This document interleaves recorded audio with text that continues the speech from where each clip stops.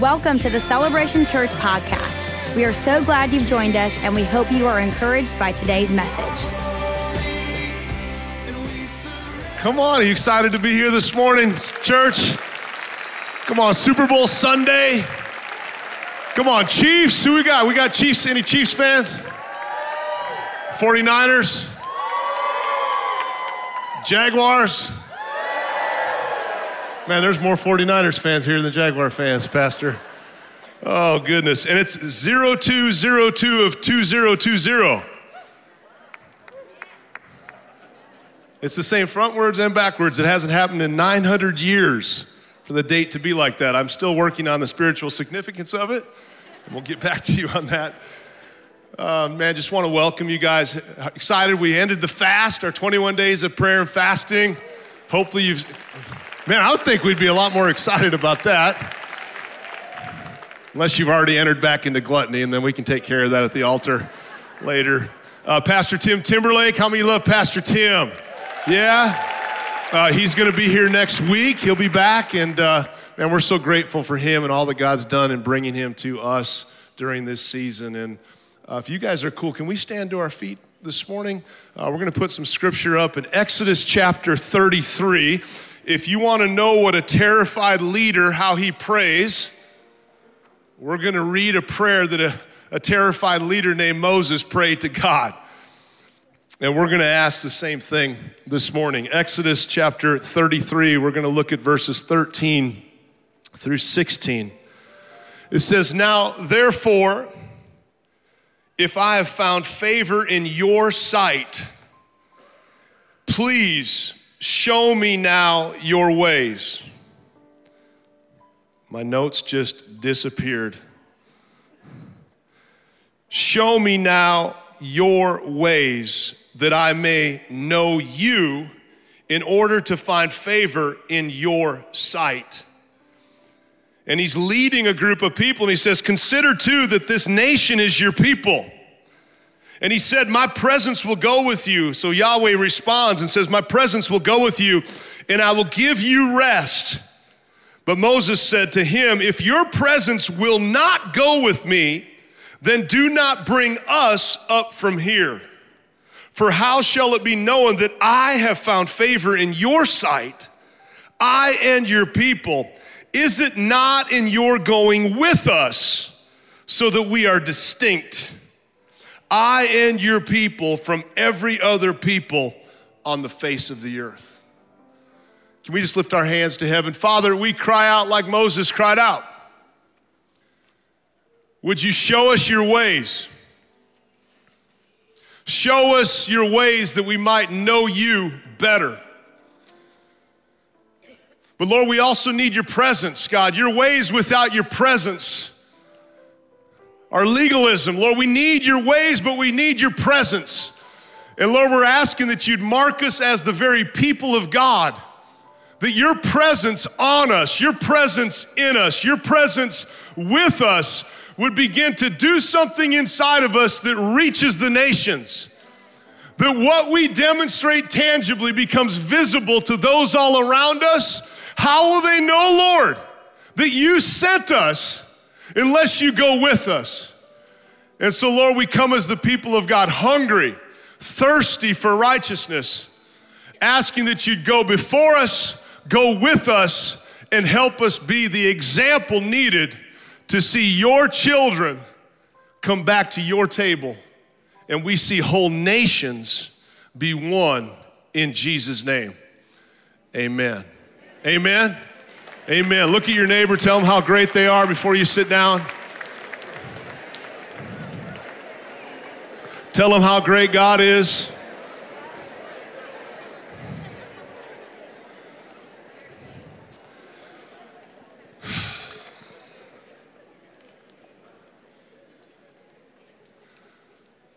You know, we've been singing about his power this morning, about how he's this way maker. And if you have studied any of God's people's history, Israel's history, you know that there was a season in their history where they went into slavery and captivity in Egypt. And so almost 400 years, God's people remained in a place of captivity. They were enslaved. They were basically day laborers. And they had grown weary, they had grown exhausted, and you fast forward a little bit and God miraculously delivers them. How many love the miraculous delivering power of our God? And he delivers them. And he does it with demonstrations of might and power. He basically in one moment brings these 10 acts, and these 10 acts destroy all these gods of Egypt. And his own people are watching him do these exploits. And they're banking on the promise that this blood that is above their doorpost, so to speak, this blood is going to somehow keep them covered and protected. And then after that happens, he grabs them by the hand and pulls them out of Egypt and sets them on the course of freedom. And we're going to pick up that account in Exodus chapter 19. It's a time in Israel's history when they've come out of bondage and captivity. It's the place that most of us live in as followers of Jesus. It's the place of, I'm delivered now, but not yet.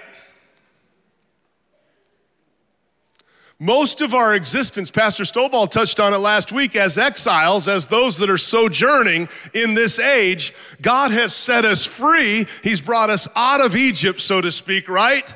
He opened up a door, but the promise is still not yet. So we live now as those that are free, but we still have a not yet that's taking place. And faith and hope are so important right now because faith is the assurance of things you hope for. It's the conviction of things we can't even see. And so in this season, even though there's a current situation right now, there is a hope of not yet that I am becoming something that he says I can become. And we're becoming the people he says we're supposed to become. If you are taking notes, write this down. If you're not, listen and lean in closely. If you want to know what your purpose is in this time of human history, it's this: to become an imager of God who is growing up into his likeness so you can bear his name accurately, that other nations might come and be saved. I'm becoming an imager who's growing in his likeness so that I can bear his name accurately, so that when people see me, they get attracted to him. That makes this life worth living. You came here this morning, you didn't know your purpose, God just delivered you and showed you your purpose. This is how families get transformed. This is how cities get transformed. This is how nations get transformed. Individuals and families, by them growing in the likeness of who he says he is and who he says they are. And even though right now things aren't as they could be or should be, we don't let that discourage us from going forward. And so Moses has led the people out, and now God takes him to the backside of the wilderness. And it's 3 months now. They've come through the Red Sea. 3 months they've been journeying in the wilderness. Within 3 days of coming through the Red Sea, they got thirsty. How many of you would get thirsty after 3 days? It's normal. After 3 days of coming through the Red Sea, God's mighty deliverance, 3 days they get thirsty and there's no water. The first thing that comes out of their mouth is what? Were there not enough graves in Egypt that you brought us out here to die? 3 days. And the reality is, on this journey, it's called the journey of becoming, many times we can forget the breakthrough we just had because we've been so trained by the previous season of slavery and dysfunction that it's hard to trust God. Can we just be honest with each other? It's hard to trust him. Not because there's something wrong with him, because there's been a lot of things wrong with our past. There's been some stuff we bumped into that we never asked for. We got brought into a world that is pretty messed up at times. And so I want to say this right up front. If you have trust issues with Yahweh, you're in the perfect place. So does everyone else. And what God is trying to do with Israel, it's a picture for us in the church and what he did through Jesus. He's trying to lead them through the place of becoming, the now and not yet, so that he can build their trust. And so instead of smiting them because they were thirsty, a desperate leader named Moses cried out, and God said, hey, I'm gonna give you a word of knowledge. See that stick over there? Take that stick and put it in the water. So imagine you're the people following Moses, and his solution for this bitter water, they go to Mara, right? They start drinking, they can't drink it. Here's what God says: take a piece of wood and throw it in the water. That wood made the water sweet. They're all little pictures, aren't they? That wood, that thing that Jesus hung on, that thing takes stuff that's bitter. That cross can take stuff that's bitter and make it sweet.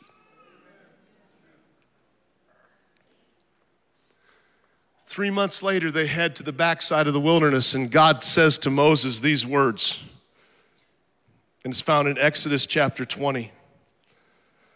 So I'm telling you, God is super patient. He's patient with your mistrust. He understands why you don't trust him. He's not mad at you because you don't trust him.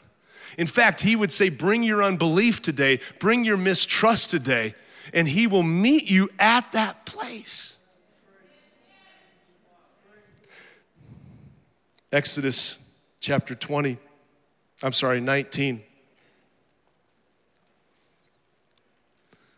It says, while Moses went up to God, the Lord called to him out of the mountain.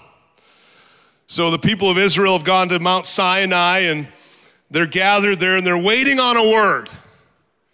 And their leader goes up this mountain, and out of the mountain, God speaks, and he says, you're gonna tell the people this. I want you to tell them the good news. This is how I see them. Can I just tell you, how God sees you is the most important issue in your life. The stuff you're going through is not the primary problem. The problem is sometimes not knowing how he sees us. And he speaks to the nation of Israel, and this is what he says. Thus you shall say to the house of Jacob, tell all the people, you yourselves have seen what I did to the Egyptians, how I bore you on eagle's wings, and I brought you to myself. Now therefore, if you will indeed obey my voice and keep my covenant, you shall be my treasured possession among all peoples. He uses this word treasured, and it's a special word. It means a special representative. It's not just treasure, it's treasure with purpose. We got one person excited about God seeing treasure in us. But that's what he sees. When he sees you, he sees Jesus. And when he sees Jesus, he sees treasure. And there's treasure in earthen vessels, the Bible says. You're my treasured possession among all the peoples. For all the earth is mine, and you shall be to me a kingdom of priests, a holy nation. And in that moment of time, he reveals his intent. I'm gonna make you all ambassadors, so that when the nations around you see you, they see me. And even though they were disinherited by me in Genesis 11, you go back and study, God disinherited the nations, assigned them to lesser gods, because here's what happens in human history. Started in the garden. God says, I'm gonna make man in our image. Yeah? He says, let's make them in our image. He had made all the other creatures, all the other crawling animals, all the flying birds. He made everything, and he said it was good. But then he says, we're gonna make man in our image and in our likeness. Two different words. And what it means to form someone in his image, it means he's distinct. You are an imager of God, not because of your morality, not because of your sexuality, not because of your eating habits, not because of your movie preferences, not because of any lifestyle. You're an imager because he made you completely distinct from every other creature on the planet. You are made in his image. Every color, every age, every human on the planet. This has nothing to do with whether they look like him morally or not. It has everything to do that he made them and set them apart from every other creature. This is why, as the church, we always side with life when it comes to abortion.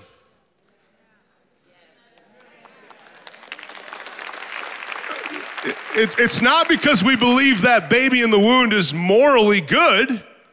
It's because that baby, that DNA, those strands that have been woven together, they will one day manifest into a human being who can think, make choices, have reason, and have a conscience. That's why we side with life. And so we're not only formed in his image, we've got the capacity to become like him in his likeness. Adam and Eve are the picture of when the Spirit of God comes into clay. They're born from above, and once the Spirit comes into a vessel of clay, now you have the capacity to actually become like him. And that's why Jesus said in John 3, unless you're born again, you can't really see the kingdom. Because when you're born again, his ruach, his spirit, fills the temple, so to speak, and now you've got the deposit, and that deposit on the inside of you is living and active, right? And now you actually can become like him. You're already formed in his image. But when you're born in the natural, apart from Jesus, you're born in the natural, your capacity to become like him is severely crippled until he actually dwells in you. Pause for just a second. Think about that. When I was born in his image. When I got born again, I became capable of becoming like him.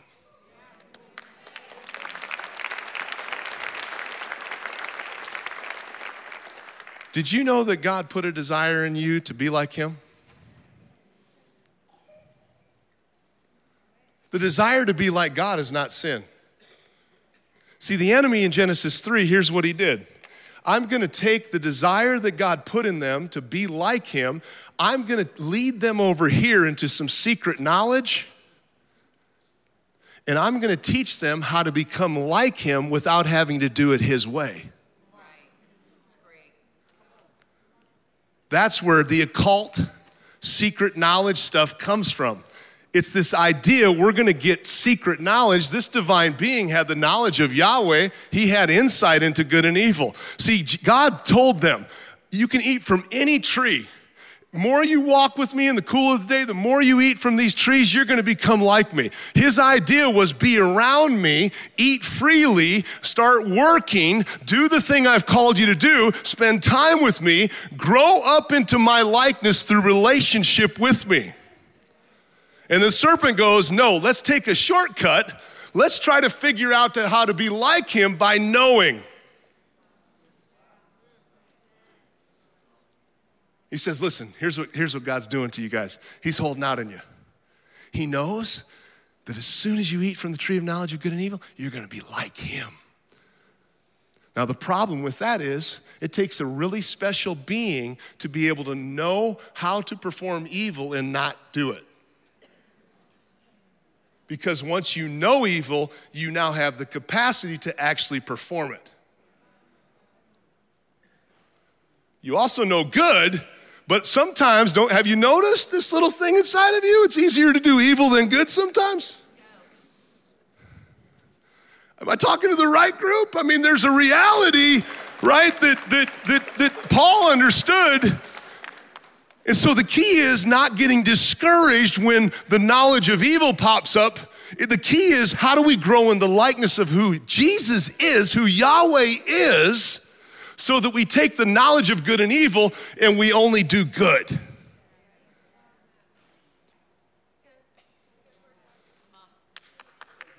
And so we got to know the difference between image and likeness. Because you and I are called to love every single human being on the planet. And here's why, because they're formed in his image. Not because they treat me good, not because they behave well, not because they believe like me, not because they have the same preferences I have, not because they identify with certain things I identify with. It's because he formed them, wove them together in their mother's womb with the DNA he wanted, and formed them in his image. But what happens through the course of the sinful time, the fall, they fell, then the nature of man, something inside of us got bent a different direction. And so confusion starts settling in, and we get confused in our likeness. We get confused sexually, we get confused with our cravings, we get confused. And in that disillusionment, in that confusion, we start operating from the likeness that we've adapted to. A household that doesn't have Yahweh at the center, doesn't have Jesus at the center, is a household that is basically saying, next generation, here's what's gonna happen. You're gonna learn from me my habits, and when you grow up, you're gonna repeat my habits because we had nothing to break up that habit. That's why okay, how many of you said with your parents' stuff, I'm never gonna be like that when I become a parent. I'm never gonna do that. And then you do it. Because usually Christ didn't come and intercept, didn't come and invade and break up the habitat. And so we conform to the habitat we live in. We conform to those around us. So if dad's dysfunctional and Jesus isn't around, then the children learn how to adapt to dysfunction. I'm saving you a lot of money on counseling right now. Like a ton.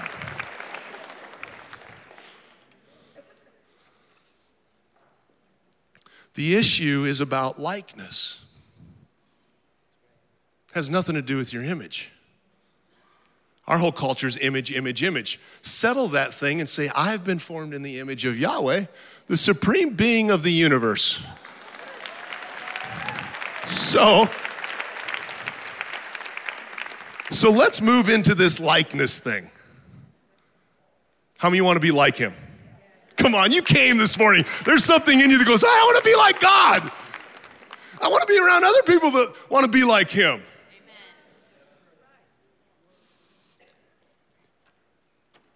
It's so important for us because we're going to give God so much glory in this season. This whole thing is love language. Love language.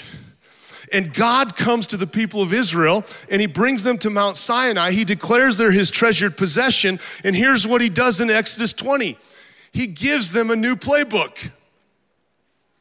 I remember when I would come into training camp, we'd show up at the facility and we'd go into training. And they'd throw in front of us a massive playbook.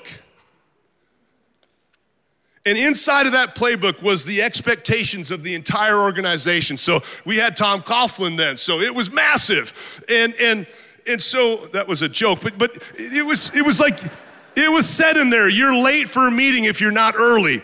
And so there's all these things, and it was up to us as players to hear what the expectation was of the leader. God does something brilliant here. He takes an insecure, feeble people and he reveals to them his intent.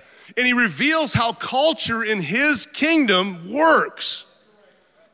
Now that I've set you apart and made you distinct, Here's a new set of ways to live, because everybody else in the Near East, if you go study it, they were so insecure. They never knew what their God ever expected.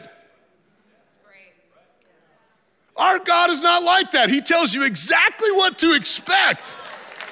He's amazing.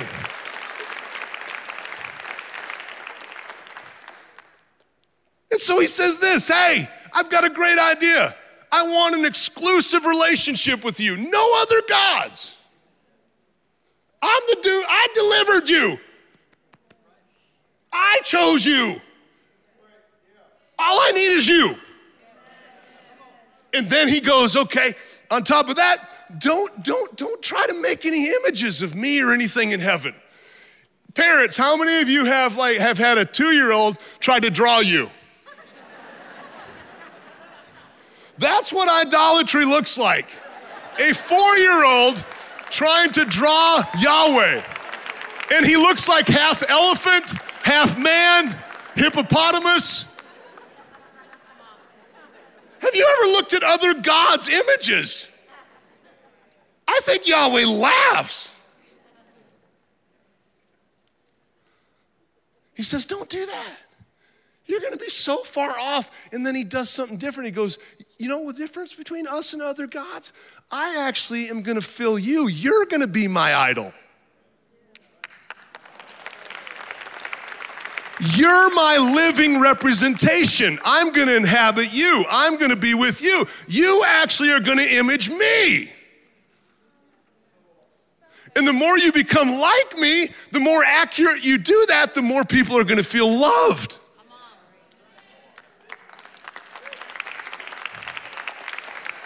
And then the third commandment is vital. He says, don't take my name in vain. Somehow in America, we've made this about cursing. That's so easy. How hard is that to not say his name in a curse word? Now, before I got born again, it was super hard. But now that I'm born again, there's nothing in me that goes, that's even, so don't think that. Think this. Take actually means bear, lift up. He's saying, don't lift up my name inaccurately because you're gonna lead people away from me.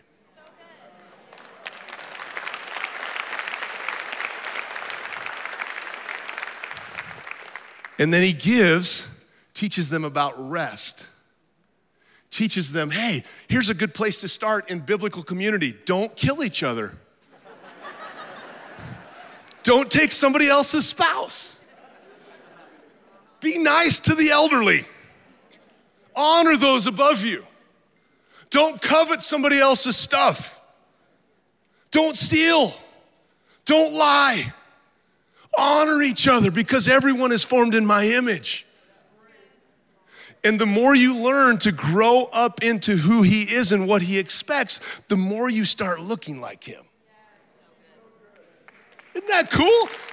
And then Paul goes, hey, how many married couples do we have in here? Paul says, hey, married couples, if you learn how to more accurately image and demonstrate likeness about who he is, you're gonna have a wife that's super hot for you. You're gonna become so attractive because you look more like me. And so submission and obedience and all these words that we sometimes don't like husbands, what does it mean to lay down your life? You understand like these impossible tasks, but you go by the Spirit, by the Holy Spirit.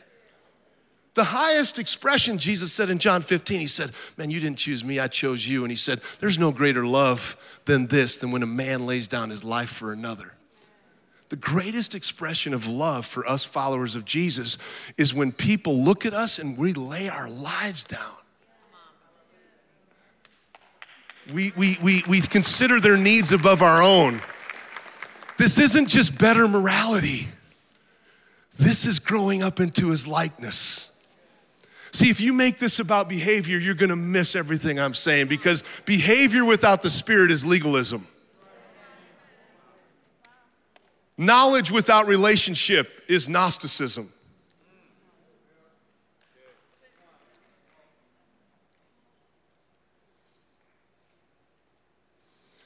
And so he's training this people how to be a priest. You know what a priest does? He represents God to people. You know who we are? Look at your neighbor and say, you are one of the greatest priests on this planet. You hold such capacity in you. Your priestly service unto him is amazing.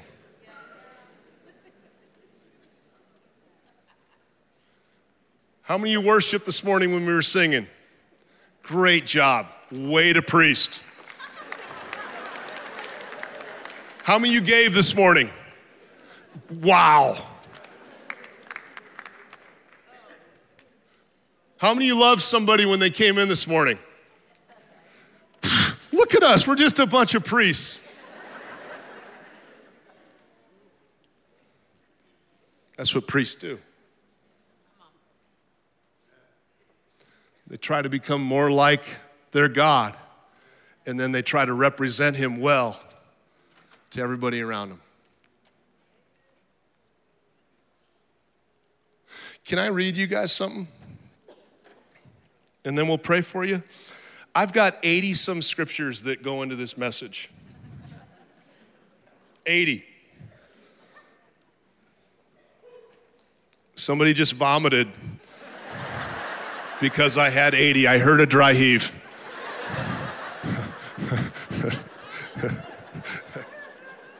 All right. 80 scriptures. Thank you for being honest and open. Priests are truthful.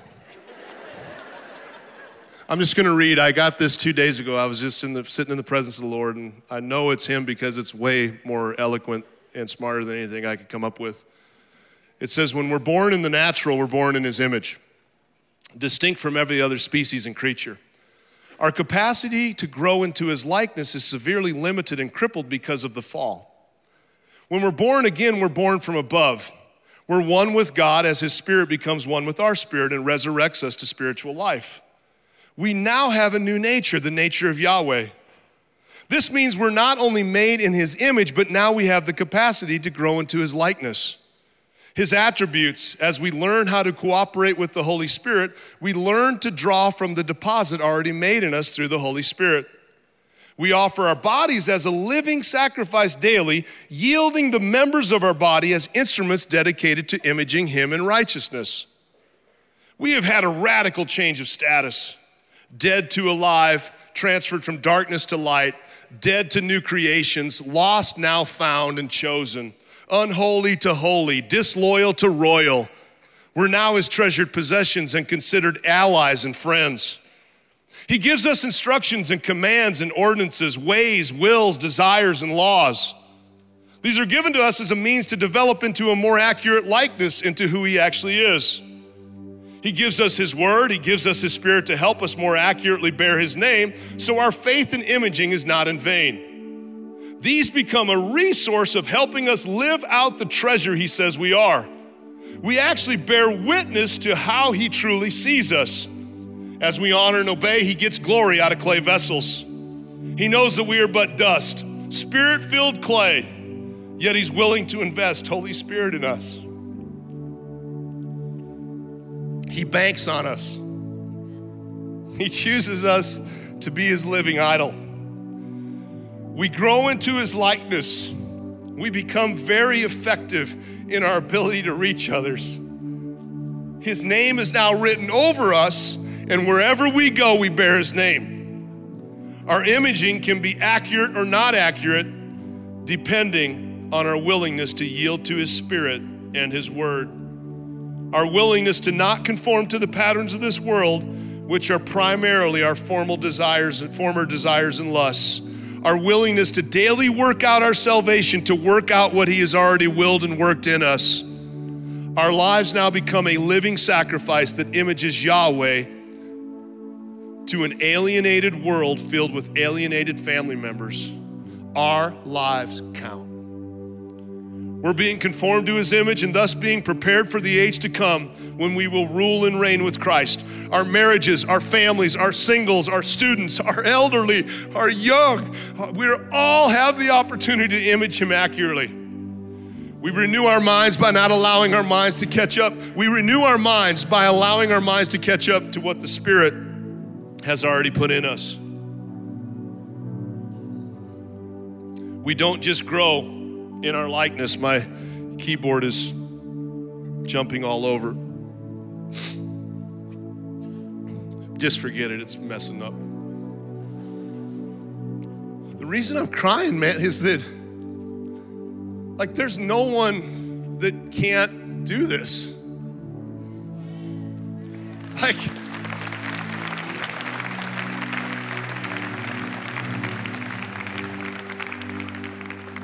You want to know what makes me mad is when an enemy comes and goes, "You're not treasure, you're trash."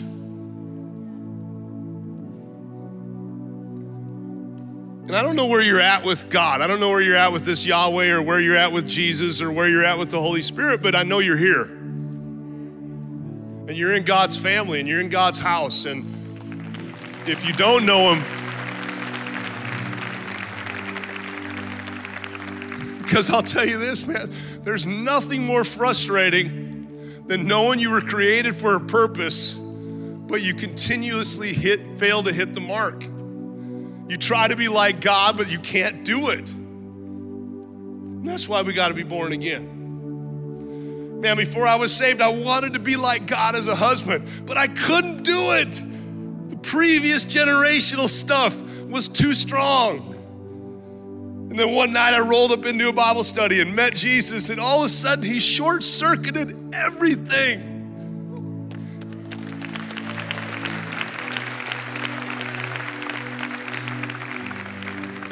And I wish you knew how much he just radically loved you. Like all your flaws, all your issues, all your past. He's just madly in love with us. And we sometimes forget that.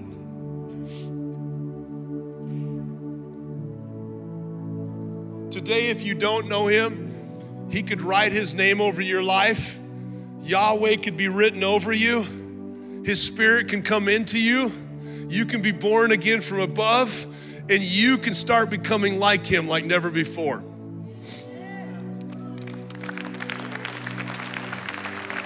If you've already been born again and you're struggling with your likeness stuff, he can do something today by his resurrected power. He can awaken you back up to your designated purpose, and you don't have to image incorrectly anymore. You can be set free today. Your addictions will get swallowed up in this ability to draw near and yield yourself. Why do we do foundations? Why do we do freedom classes? Why do we do the Supernatural School of Ministry? Why do we do all this stuff? Why do we do what we're doing this morning? I will tell you, if I was you, I would jump into every single thing you could right now, even if it's outside of here. Jump into everything you can to become more like him.